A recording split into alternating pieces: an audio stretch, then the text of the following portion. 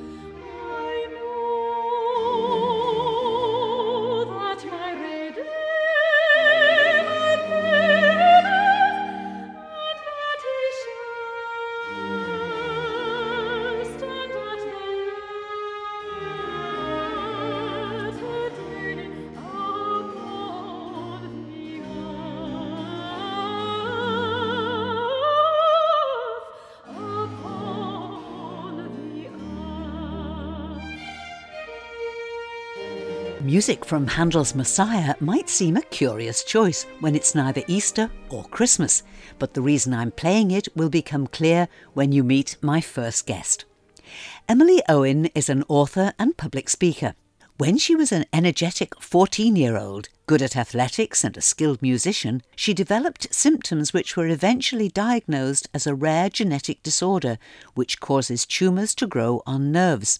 These are benign, but they need to be removed each time a new one appears. Since that diagnosis, Emily has undergone numerous operations. She's been close to death, seen her appearance alter due to permanent damage to the nerves in her face, and has learned to cope with balance and mobility problems, which means she needs to use crutches or be helped when walking. She has also had to deal with the instant, total loss of her hearing. Despite all this, she's kept a remarkable sense of humour, an instantly likeable personality, and a strong Christian faith. Prior to her illness, Emily looked set for a career in music, but had to rethink this when she could no longer play her beloved flute. To her surprise, the new plans involved writing devotional books. She's already written 6 books of reflections based on significant people in the Bible. And she travels around the country to speaking engagements and leads communication workshops at universities, hospitals, churches and other organisations, using her experience to motivate and inspire people of all ages, backgrounds, professions and cultures.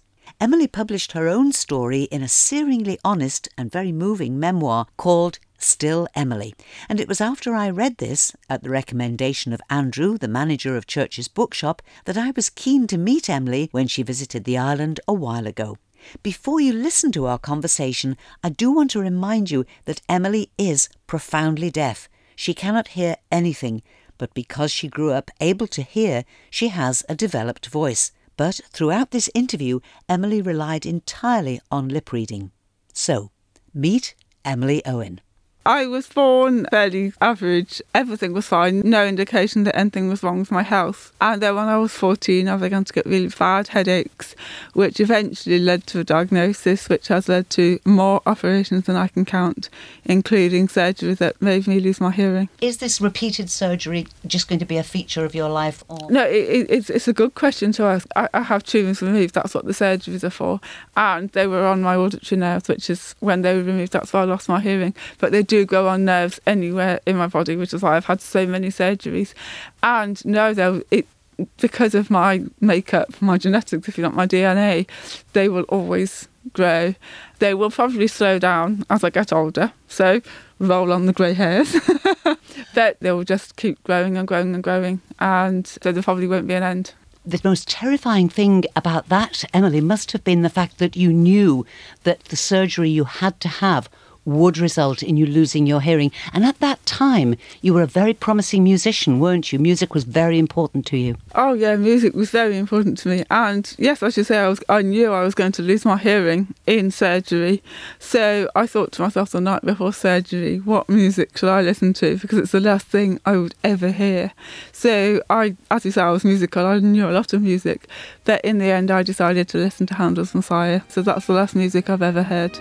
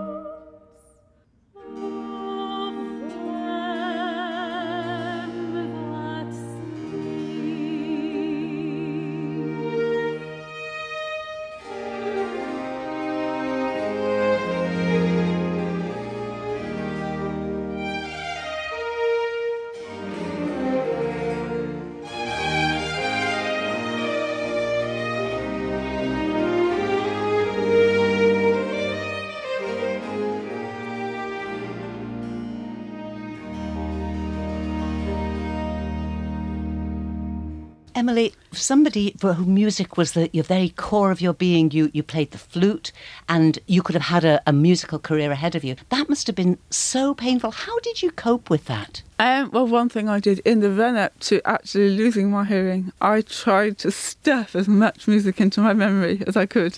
And I can actually still remember some music and still sing some songs. Before I lost my hearing, obviously I knew that meant I would no longer be able to hear, but also I would no longer be able to do the music and things I did. But the reality of it is that it was all such a shock that actually the overwhelming silence, the overwhelming thing was terror, that I could hear nothing. Later on, as life carried on, music became more and more of a gap in my life, if you like. I could no longer put the radio on, I could no longer go to a concert. Still can't, obviously. And yeah, I do miss those things. So music, is a big loss for me. And other operations have affected my walking, for example. So there's a lot of things that I used to be able to do that I can't do anymore. Emily, your book is an absolute inspiration because you are so honest about all the challenges that you faced through your surgery. And yet, as the book title says, you are still Emily. You are still an independent and strong person. You also acknowledge the support of your family and of your friends, and that you saw new strengths in those relationships. Is that what kept you going? Oh, absolutely. I don't know how people can do it without friends and family. I don't think I'm exaggerating to say without my family, I don't think I'd be here today. I've had so many surgeries and operations which have left me, one even left me in intensive care. Some have left me unable to walk, unable to move, even unable to eat. And without them patiently, sometimes literally feeding me, all this kind of thing, I really don't think I would still be here today. But it's not only the physical things, it's the encouragement and the just sort of being there and taking time and patience to talk to me. When I completely lost my hearing and was so scared of everyone, they actually said, no, we're not going to go anywhere, we're going to be right here. As you worked out new ways to communicate Yes. And you are excellent at lip reading. You are reading my lips, and it's not an easy thing. It's only about 40% accuracy, Emily, isn't it, really? Yes, you're right. I think it's about 40%, something like that. But before I lost my hearing, I went to see a hearing therapist just for her to tell me tips about, being deaf. And one of the things she said was that lip reading is something that you can either do or not do. Although everyone can learn it to an extent, you either have an affinity for it or you don't. And from that day on, more than once every day, I prayed that I would be able to lip read. So I asked God, please help me lip read. I still do. Before I meet someone, even you today, I prayed, please let me be able to lip read this person, because it does make communication easier if I can lip read. Before I lost my hearing, obviously I knew that meant I was no longer able to hear. And I was aware that often when you can't hear, your voice goes quite flat because you can't hear your speech. And I just thought, maybe that's one thing that I don't have to lose. Maybe I don't have to lose my speech as well. So before I lost my hearing, I really tried to be aware of the intonation of my voice and other people's voice. I even would feel the vibrations in my throat as I spoke, and other people's throat, if they would let me. Yeah, people tell me my voice does sound okay. It's better than okay. Emily, let's get down to the really tricky question here. Faced with all of these things being stripped out of your life, you could have become bitter and resentful, and you could have pushed any kind of belief in God out of your life. You could have felt that you were being very badly treated. But you didn't feel like that, did you? No, I didn't. I was born into a Christian family, so always brought up going to church, and I have my own personal faith. I made that commitment initially when I was 6, and then more strongly when I was about 15. So I've always had that belief in God, but my faith never actually wavered, even when all this happened. It's almost like, what other option did I have but to turn to God? Everything had gone so wrong. That when I sat in that hospital and was told, you've got brain tumours, you've got this, that and the other, you can't leave, everything's going to change. And then as things carry on, things really did change, and how poorly I was. And literally God was the only place I could turn sometimes. So no, I wouldn't say my faith wavered. I would say my belief that God could really want me wavered, if that makes sense. Because I didn't even want myself. I would look at myself lying in hospital, couldn't move, couldn't eat, couldn't talk, could really not do anything. And I genuinely thought, well, I don't even want to live. What's the point? I don't want me. Who would want me? And in some ways, yes, I thought, well, why would God want me? But not in a sense of God doesn't love me. Just literally, why on earth would he want someone who's as rubbish as me? And yet God clearly does want you, and he's working so powerfully through you. Your book, I picked it up. I was only going to read a couple of pages. 2 hours later, I couldn't put the book down. I'll just read a little bit more. I'll just read a little bit more. It's that kind of a story. It draws you in. Mm-hmm.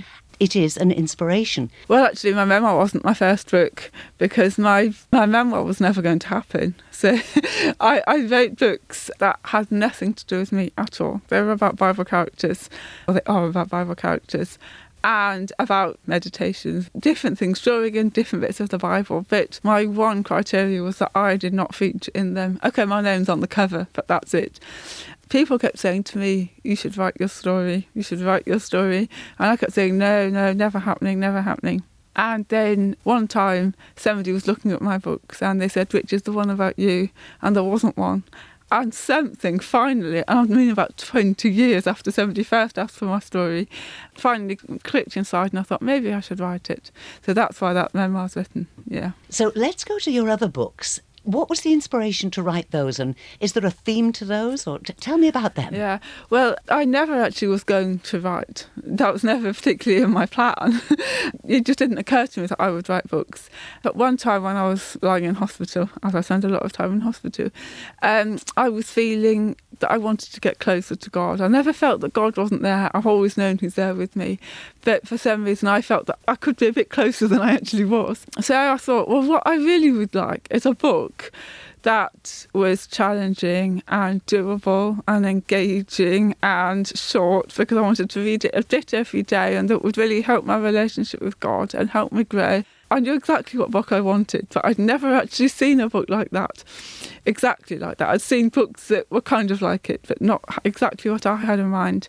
Then, as I was in hospital, God said to me, well, maybe you should write it then. And so that's why I wrote it. That's the first one I wrote about Mary. And then when I got a publisher for the book about Mary, they wanted other Bible characters. So I also wrote about Elijah and John. And then later on I wrote about Esther and David as well. In the process of writing those books, Emily, did it get you thinking about different aspects of your faith? Did it change your relationship with God in any way? Well, for me, writing devotionally, because that's what it is, it's devotional books, one of the biggest honours, if you like, about writing that way is that you have to draw closer to God to do that. I need to be as close to God as I can possibly be when I'm writing. And so that's one of the huge, huge honours of writing a book like that. I mean, sometimes if I'm writing and I'm kind of struggling with a passage and it doesn't seem to quite come, I say to God, right, let's go for a walk. And I pick up my crutch, because I do walk with crutches, and we walk around the park. And I sort of talk it over, mull it over with God. And very often when I get back home, I know exactly what I'm to write. Yeah, it is about being close to God for me anyway. What you're really describing is a whole life woven in with prayer, because going out and walking is a form of prayer, isn't it? Exactly as you just said, life can be prayer. Prayer is about bringing God into our situations. So if we can just do that as we go through our days, then yeah, life will be a prayer. Emily, there's something you said a little while ago that I thought was so important, and you were talking about losing your hearing. And you prayed to God that you would have that gift to be able to lip read. You didn't pray to not lose your hearing. You just prayed to have the ability to cope with it. Mm-hmm. That's a very powerful prayer of acceptance, isn't it? What you're saying is exactly right. I never prayed that it wouldn't happen. I thought to myself, oh yeah, the doctors are saying you'll be deaf, but that's years away, it'll never happen. So when the doctor said to me, we need to book surgery for you to lose your hearing, I was shocked, because in my mind it wouldn't happen. But no, I never said to God, take it away. But I pray, help me accept it. What's the future for you now? I don't think anyone listening will be surprised to know it will be operations. I'll have more surgery. I mean, I was in hospital 6 weeks ago recovering from surgery. It punctuates my life a lot. But because it does, in some ways, it helps me to focus when I'm not in hospital. It's just a blip in my life rather than the major thing it used to be. So hopefully more books, I carry on writing. Hopefully more speaking, carry on speaking. I hope for grace to face whatever comes my way, because that is always my prayer, give me grace to get through whatever comes my way. That is genuinely what I hope for the future. Along with the writing and the speaking, I think that I would just have grace to face my days. Emily Owen, it's been such a blessing to talk to you. Thank you very much for having me. It's been wonderful to be here. Thank you.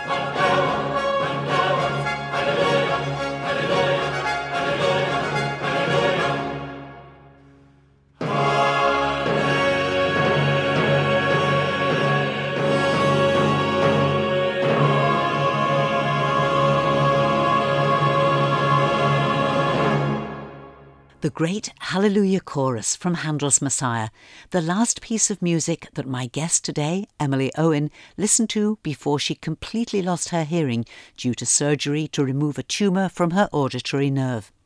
The extracts from the Messiah were from the recording by the 16 with Harry Christophers, and the soprano soloist was Carolyn Sampson.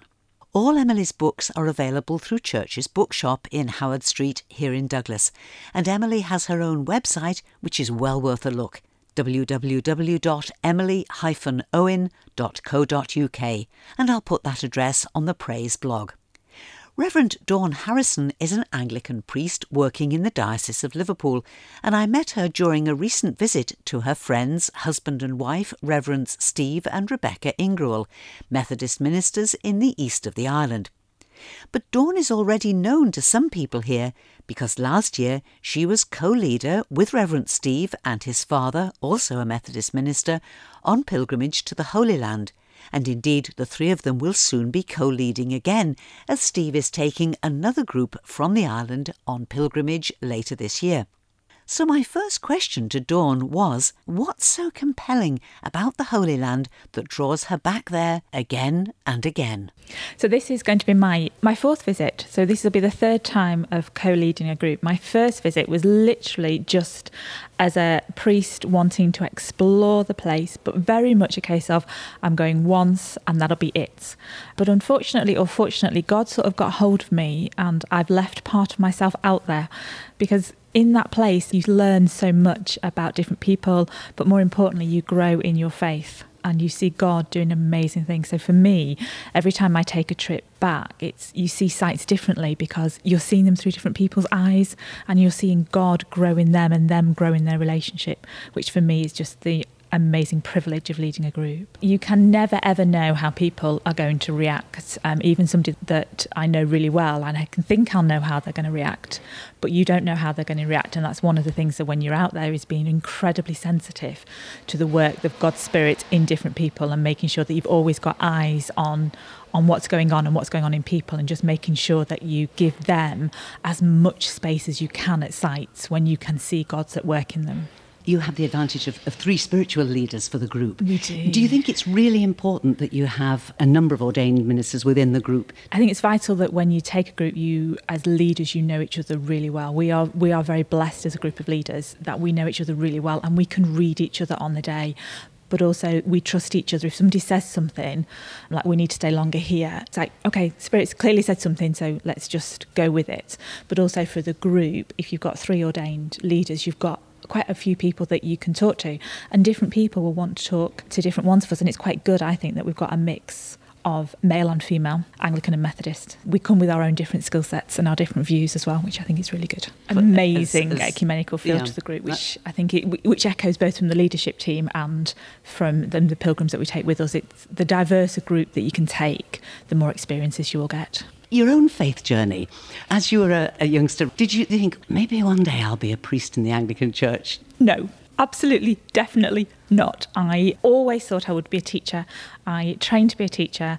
I was quite happy teaching. I trained as a primary school teacher, worked in primary school for a year, moved into special needs teaching, absolutely loved it. From the bottom of my heart, loved what I was doing, but very much got a sense that this wasn't what I was going to stay doing. And my vicar at the time said, well, why don't you pray? Yes, Lord.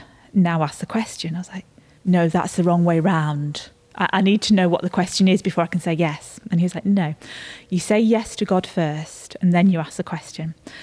So I did pray that prayer for about 6 months. And then one night I got an answer. And that answer was ministry. At which point, journaled it, threw up, burnt my journal, because I thought there's no way I'm ever going to do anything about that. Anyway, it just wouldn't go away. And the more I explored it, the conversations I had with people, the doors kept opening. So in July 2007, I left teaching. September 2007, moved to Durham, started training as an Anglican priest, which is where I met Steve, who was training to be a Methodist minister. And how the trip, in some ways, back then, probably that was God putting us two together in the same university to train for ministry and develop a friendship, which has led to these amazing pilgrimages.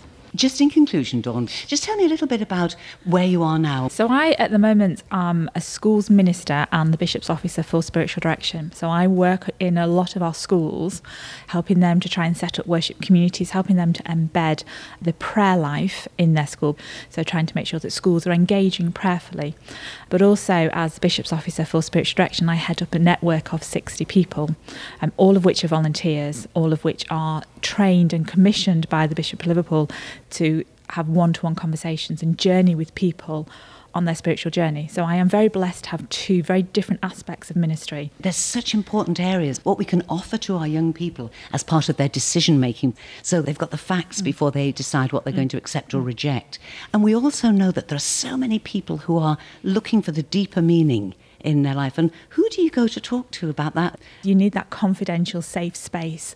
And with somebody, I believe, who's A, been called to that ministry, B, been equipped with some training, and C, been commissioned to actually go and do this. So they journey with people for as long as they want, helping them to grow in their faith, to see where God is calling them, and just to have those confidential conversations about what's God saying to you, and where's God at work in your life, or where's God not at work in your life, or even if you're angry with God or don't want to talk about God, actually, do you know what, let's just name that. That's okay, God's big enough to cope with that. Reverend Dawn Harrison, thank you very much indeed for talking to me. Pleasure, thank you.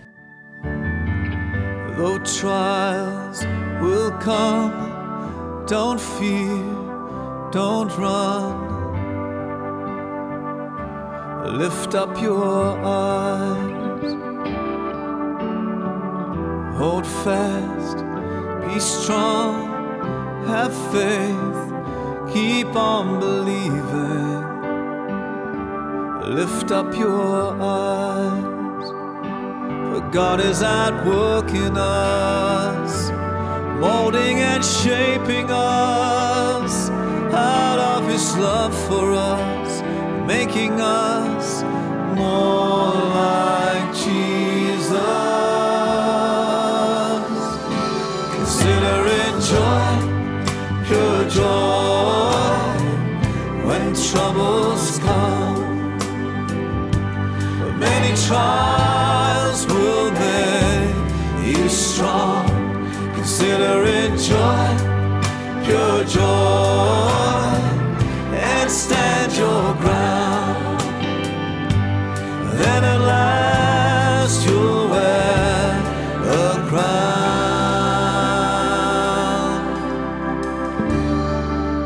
Though trials will come, consider it joy. Music there from Graham Kendrick. And that's all that we have time for today. Don't forget to take a look at the Praise blog, where you'll find our full church notice board, alongside details of everything that we've talked about on today's programme. Just go to manxradio.com, on the homepage click on air, and on the drop-down menu follow the link for blogs. Thank you for listening to this week's Praise podcast. There's a new Praise podcast available every Sunday morning. You can subscribe for free at Apple Podcasts, Google Podcasts and Spotify via the Manx Radio smartphone app or at manxradio.com. So, till we meet again, this is Judith saying thank you for your company, and I wish you and those you love every blessing in the days ahead.